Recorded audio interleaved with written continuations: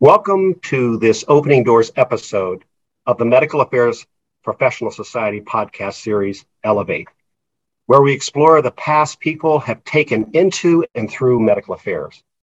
I'm Dr. Kirk Shepard, Chief Medical Officer and Head of Global Medical Affairs Oncology at Eisai. And today I'm speaking with Neha Yernani.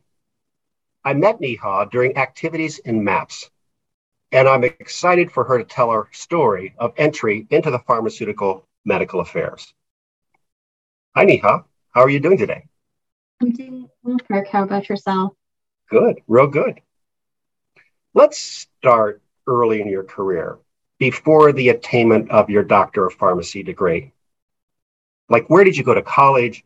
Some of the experiences that were important to forming your foundation, and then how did you decide to pursue a PharmD?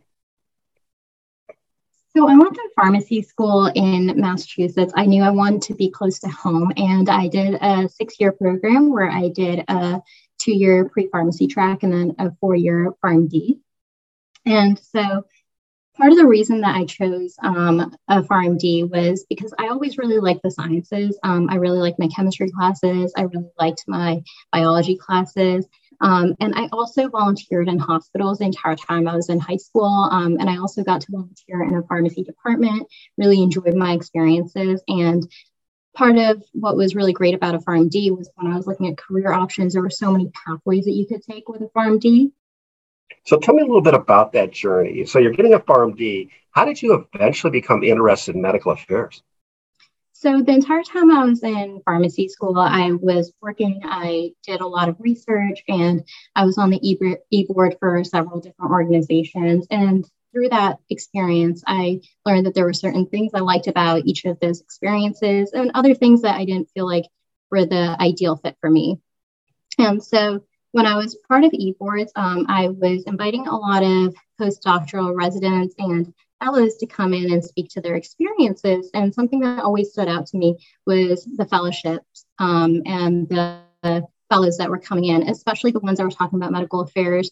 I really liked the fact that they were talking about having very patient-centered care and the cross-collaborativity. And so that was really interesting to me. And so I'd reach out to some of the fellows that were invited to speak, and I would talk to them offline to learn more about what they did and what I could do to gear myself up for a fellowship position as well.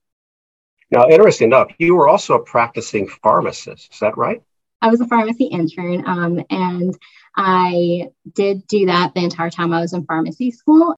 So how is that important as far as eventually your career in medical affairs? If you think back, if you had not had that experience in pharmacy with patients or whatever, could you have jumped directly from an earlier point in your education to medical affairs and industry? I think so. There are a lot of my fellow students who also did not choose to work. And I think that it is helpful to have work experience because there are a lot of things that are very translational in nature, like being able to pivot very quickly and being able to reprioritize tasks, being able to communicate. But I think that even without those experiences, you can definitely still get into the pharmaceutical industry. But I think I learned a lot from those experiences. A little bit about that. What were the rewards right away? What were the challenges? Just tell me how that went in the beginning. So when I was applying, I did do a fellowship at my current company, and some of the biggest rewards were also some of my toughest challenges. So pharma, I've quickly learned, is a very volatile environment where there are a lot of structural changes and a lot of opportunities to grow. So early on in my career, I realized that there were a lot of changes within the organization that forced me to mature into roles that I hadn't had experience with. And I also had a lot of mentors that I could lean on for these experiences. Tell me about some of those opportunities you had, the roles. Did you have just one role you concentrated on? Did you have several? So when I was applying for fellowships, something that was really important to me was to apply for programs that were fairly general in medical affairs because I felt like it was really important for me to understand the entire breadth of medical affairs and how the different functions within medical affairs all work together, such as medical communications, publications, etc. And so with my current fellowship experience, I was able to function through all of medical affairs. And so I was doing everything from creating ad boards to working on Congress planning to working on the strategy for the upcoming year, working with budget. Wow, Neha, you've really had a rich experience. I mean, you have many roles and opportunities you've had an opportunity to actually do. So I'm wondering, as advice to some of your listeners out there, what's the way to go? Is it to focus on one area in medical affairs, or to have like you've got a broad base of experiences?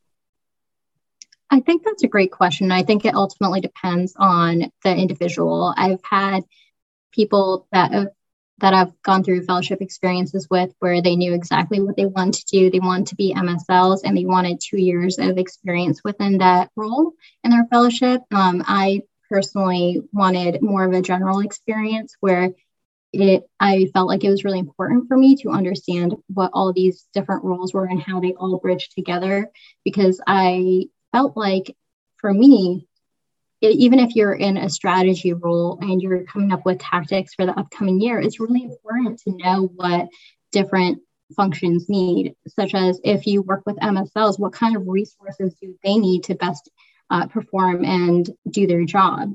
No, that's a very good point. I think it's really important for us in medical affairs or any function to really understand the partners we're working with. And the only way to do that is to do it. So it sounds like you've had some really wonderful management and mentors that have allowed you to have a broad experience.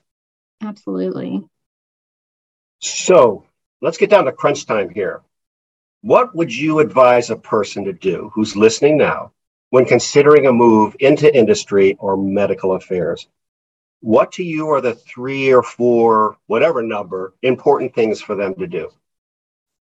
I think some of the most important things that you can do is to learn about the industry itself.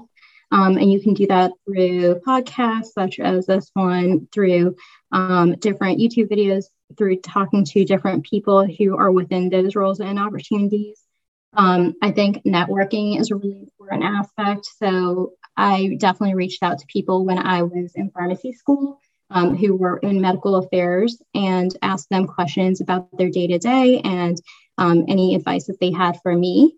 And I also attended a lot of networking opportunities that places like MassBio had, where you could go in, and although it's overwhelming being a student amongst several professionals, I think it's a really great way to kind of learn more about them and build those relationships. And I actually got my first pharma job through a networking opportunity, and that I think was really essential for my role into a fellowship.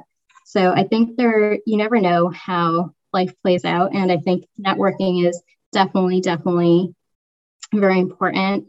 Other things that you can do if you are in pharmacy school is applying for internships. And if you have the opportunity to do it, I know not all programs have summers off, but if you are interested in the pharmaceutical industry, getting 3 or 4 months of solid experience within that function is very, very critical. And I think you learn a lot about whether it is or it isn't the right fit for you. And also identifying mentors. There have definitely been a lot of people within my particular career path that I resonated very well with. And so whenever I have questions, I still reach out to them and I say, hey, like I'm having this issue. How should I go about it? And they're able to give me advice so that I can learn without failing, which is great. So I think there are a lot of different options and ways to learn about medical affairs. Great insights, Nia. I'm sure that'll be a help to a lot of people who are trying to figure out how to get into medical affairs. Let me turn the tables now. I mean, we've talked about your experience. You've already gone through the door. You opened it and went through it. I'm in medical affairs. A lot of my colleagues are. What would you suggest for those who are already in medical affairs? What can do to help and support those exploring a new career in medical affairs?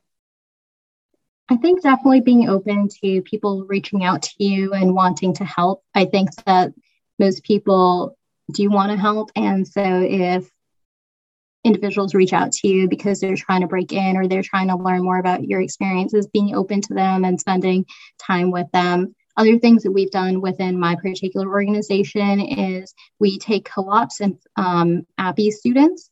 And so we will actually mentor them, show them what medical affairs is like, and give them projects that they can be involved in to understand medical affairs. So if there's an opportunity to build programs such as that within the organization, I think that's tremendous to the development of an individual who's interested in medical affairs. Very good. Thank you, Neha. And thank you for sharing your fascinating experience and your insights about opening the door to medical affairs. And best of luck to you as you move forward in your career. Thank you so much for having me. I appreciate the opportunity.